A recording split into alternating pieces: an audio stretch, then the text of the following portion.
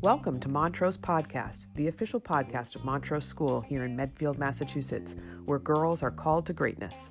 I'm your host, Mary Cahill Farella, and I'm very happy that you can join us. Maybe you're an avid supporter of Montrose, a current parent or a friend of the school, or maybe you're new to Montrose, an independent school for girls in grades 6 through 12, inspired by the teachings of the Catholic Church. Here, young women achieve academic excellence in a rich liberal arts environment by developing enduring habits of mind, heart, and character. Thanks for joining us as we explore topics that highlight the impact of a Montrose education and how it affects the world around us.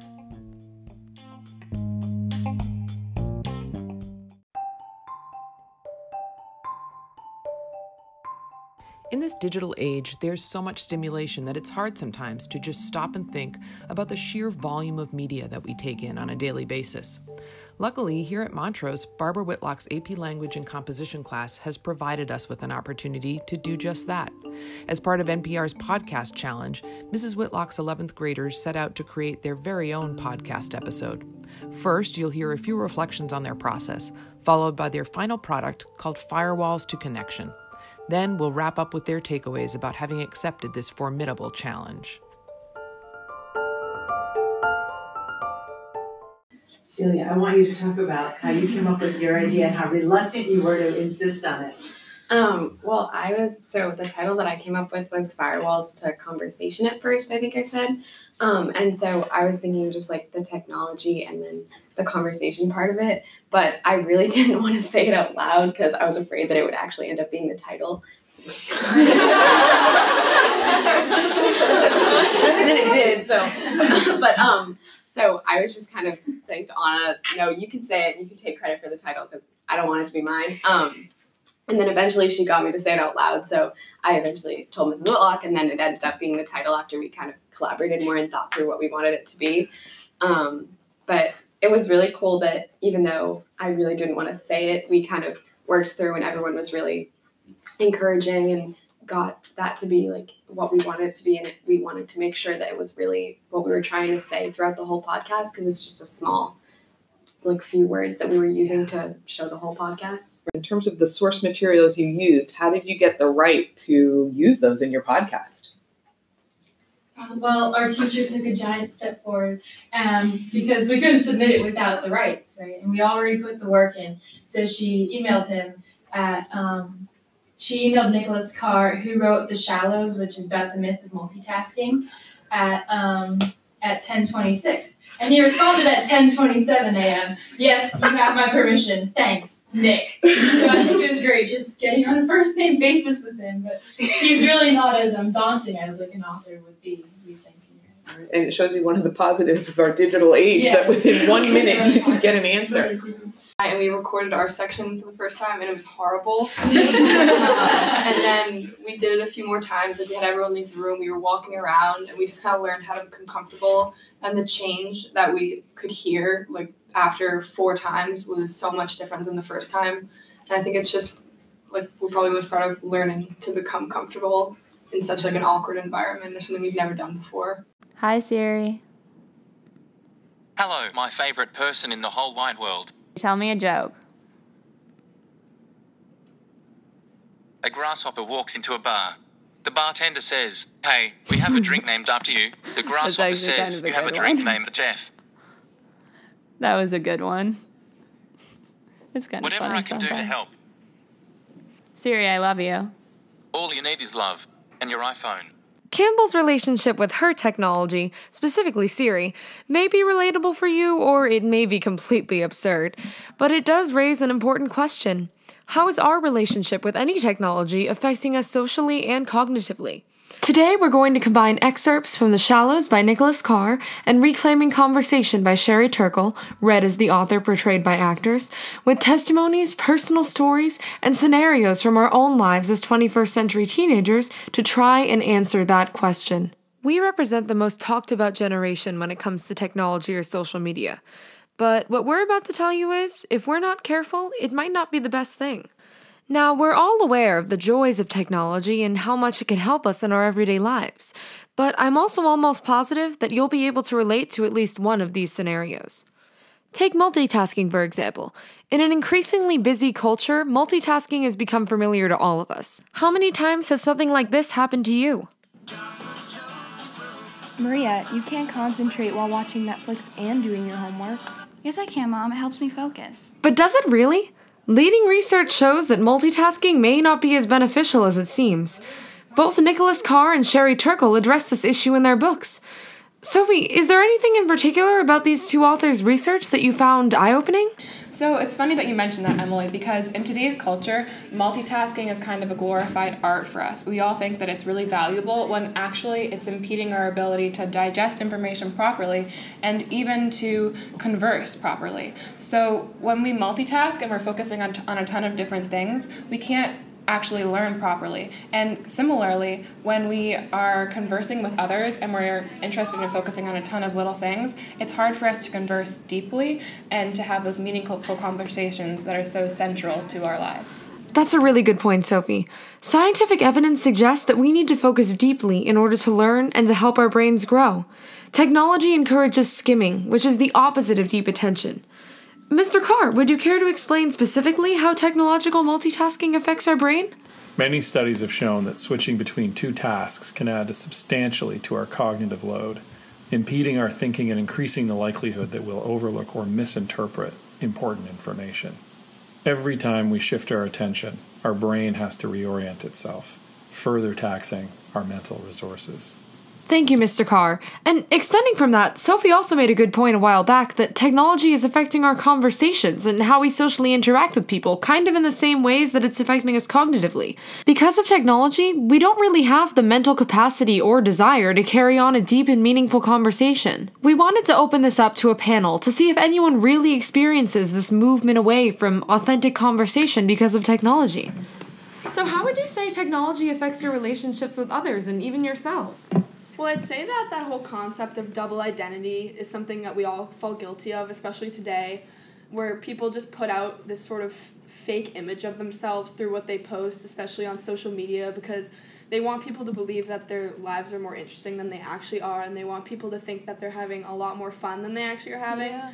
And it just kind of creates a false self-image of themselves. Yeah, I completely agree. I knew this girl who went to this birthday party, and she told me that it was so boring, but she posted a picture on Instagram, and it looked like she had so much fun. And, the person texted me a few hours later, and she said how she didn't have fun at all, and it was all just a show for Instagram. Yeah, and this can be a problem because when people constantly post and it's all lies, people start to compare themselves, especially to social media stars who are always showing about how great their lives are, and this could lead to self-deprecating thoughts and maybe to some extent depression. Yeah, and people start to develop the thing called FOMO, which is fear of missing out.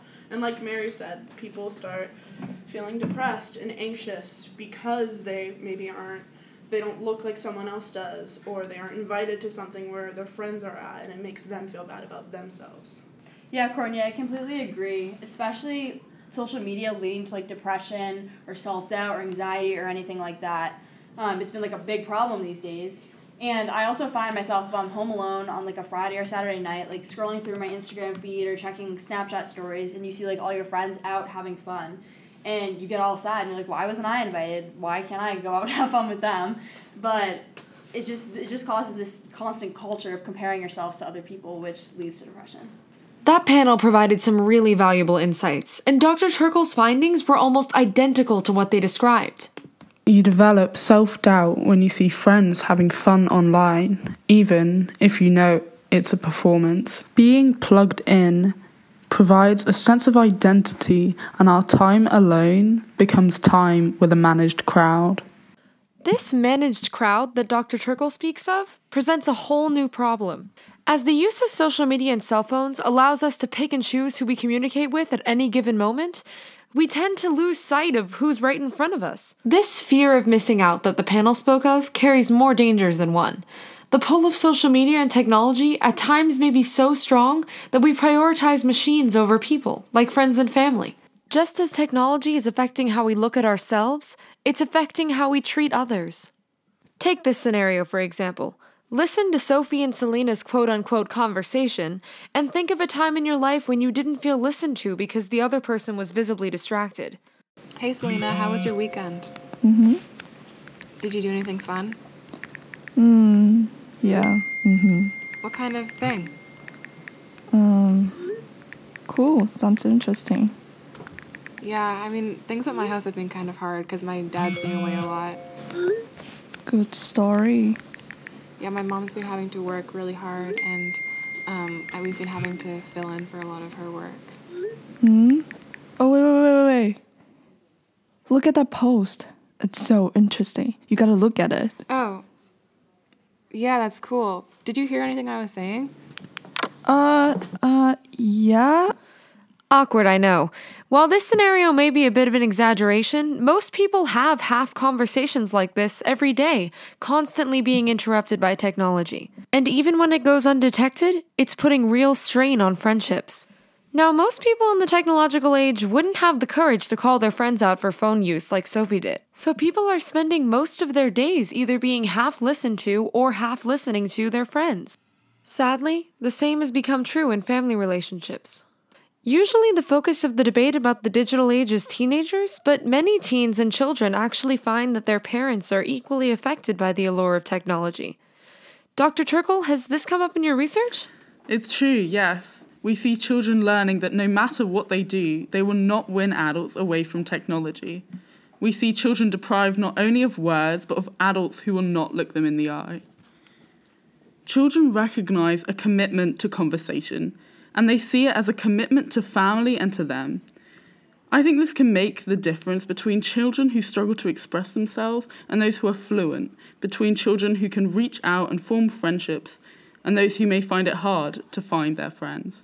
Those are some really good points, Dr. Turkle. And often in family relationships, there's a bit of hypocrisy in technology use. Today we have 2 students in to share how technology has affected their families. So my mom always complains about me being on my phone constantly. But one day when we were both sitting on the couch, we were checking our screen times for the week.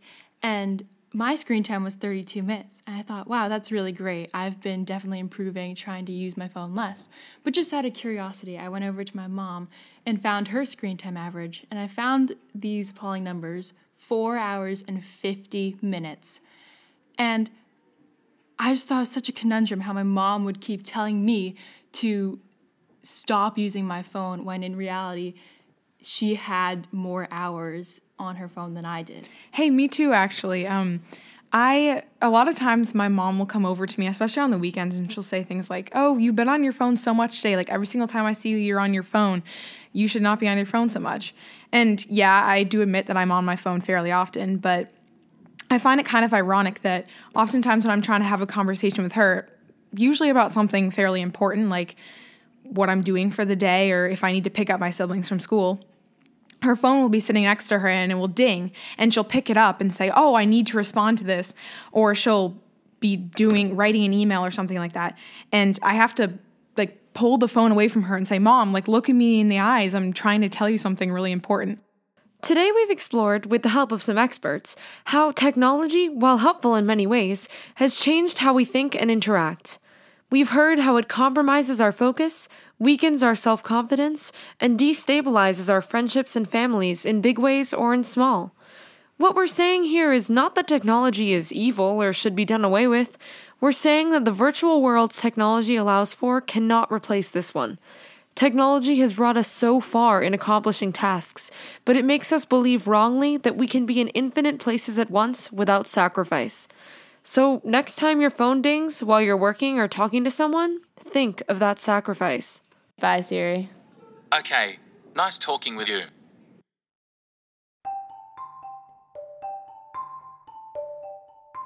Now, some takeaways from Mrs. Whitlock and her AP Language and Composition class about what they were most daunted by in taking on this challenge, what they learned, and what they're most proud of when they reflect on the process of creating their very own podcast episode. So I think 2 factors in this podcast are the most important from my perspective as the teacher. One was, this is a group that has a lot of leaders in it. And you saw the combination at first of discomfort to be vulnerable and take charge. But then you saw the opposite pull I have really good ideas and I want to make sure this is done well. And ultimately, the way natural and leadership emerged from a collaborative group, that everyone supported, were grateful to Emily for using the strength of her voice and her, she has an ease of speaking and presenting. And even though she became the primary voice that links the podcast, everyone was grateful for that leadership. It emerged out of the support of the group, not in opposition to the group. And I think that is just a plus. It shows how leadership emerges. The same with Celia's idea for the title. It just emerged naturally with support and encouragement. And I think that's how leadership gets developed in kids of all temperaments. Secondly, the learning value of the task. One of the challenges of the AP Lang is the synthesis essay.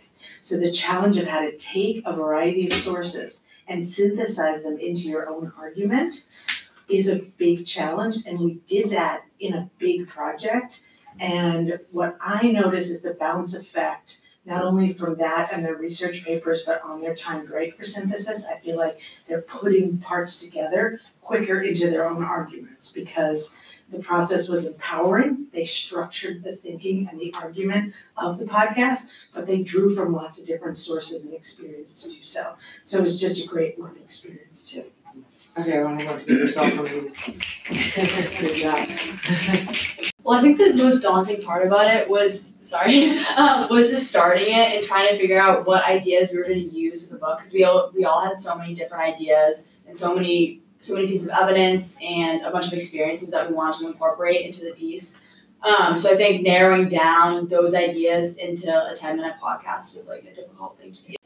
So I think as a class, we kind of all learned this, that you kind of have to trust everybody else that they know what they're doing, because we did it like a divide and conquer. We each had like some subsections, and for the majority of us, like we had no idea what was going on except with our section. And so I think just like kind of learning to trust your classmates and like their opinions and like knowing that it will come out whole in the end was really a good learning process. Well, I would like to say that I'm very proud of Emily. She was the person who both did like all the in-between talking and also like actually put it together technology-wise. And she did a really good job of making it cohesive and adding all those little elements that kind of stuck it together. And when I heard the whole podcast, like the thing that stuck out to me was how like calm she was and how funny and how well she had like, and how insightful and how well she had put it all together. So.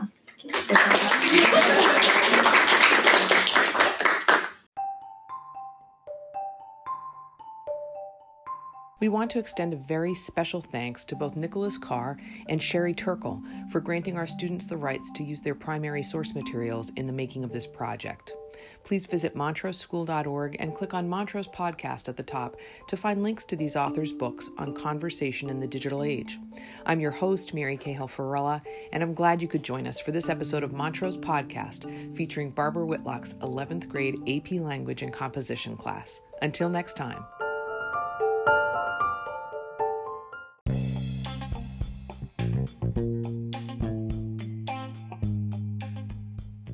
Thanks for joining us for this episode of Montrose Podcast. Please subscribe so that you'll be the first to know about future episodes and share the podcast with your friends and family. Donations to Montrose Podcast go directly to tuition assistance, a critical part of our mission to keep a Montrose education accessible. Your gift plants the seeds of lifelong Montrose friendships and ensures that each Montrose graduate takes with her a life compass to navigate the challenges beyond Montrose and seize opportunities to shape our changing world. Thank you.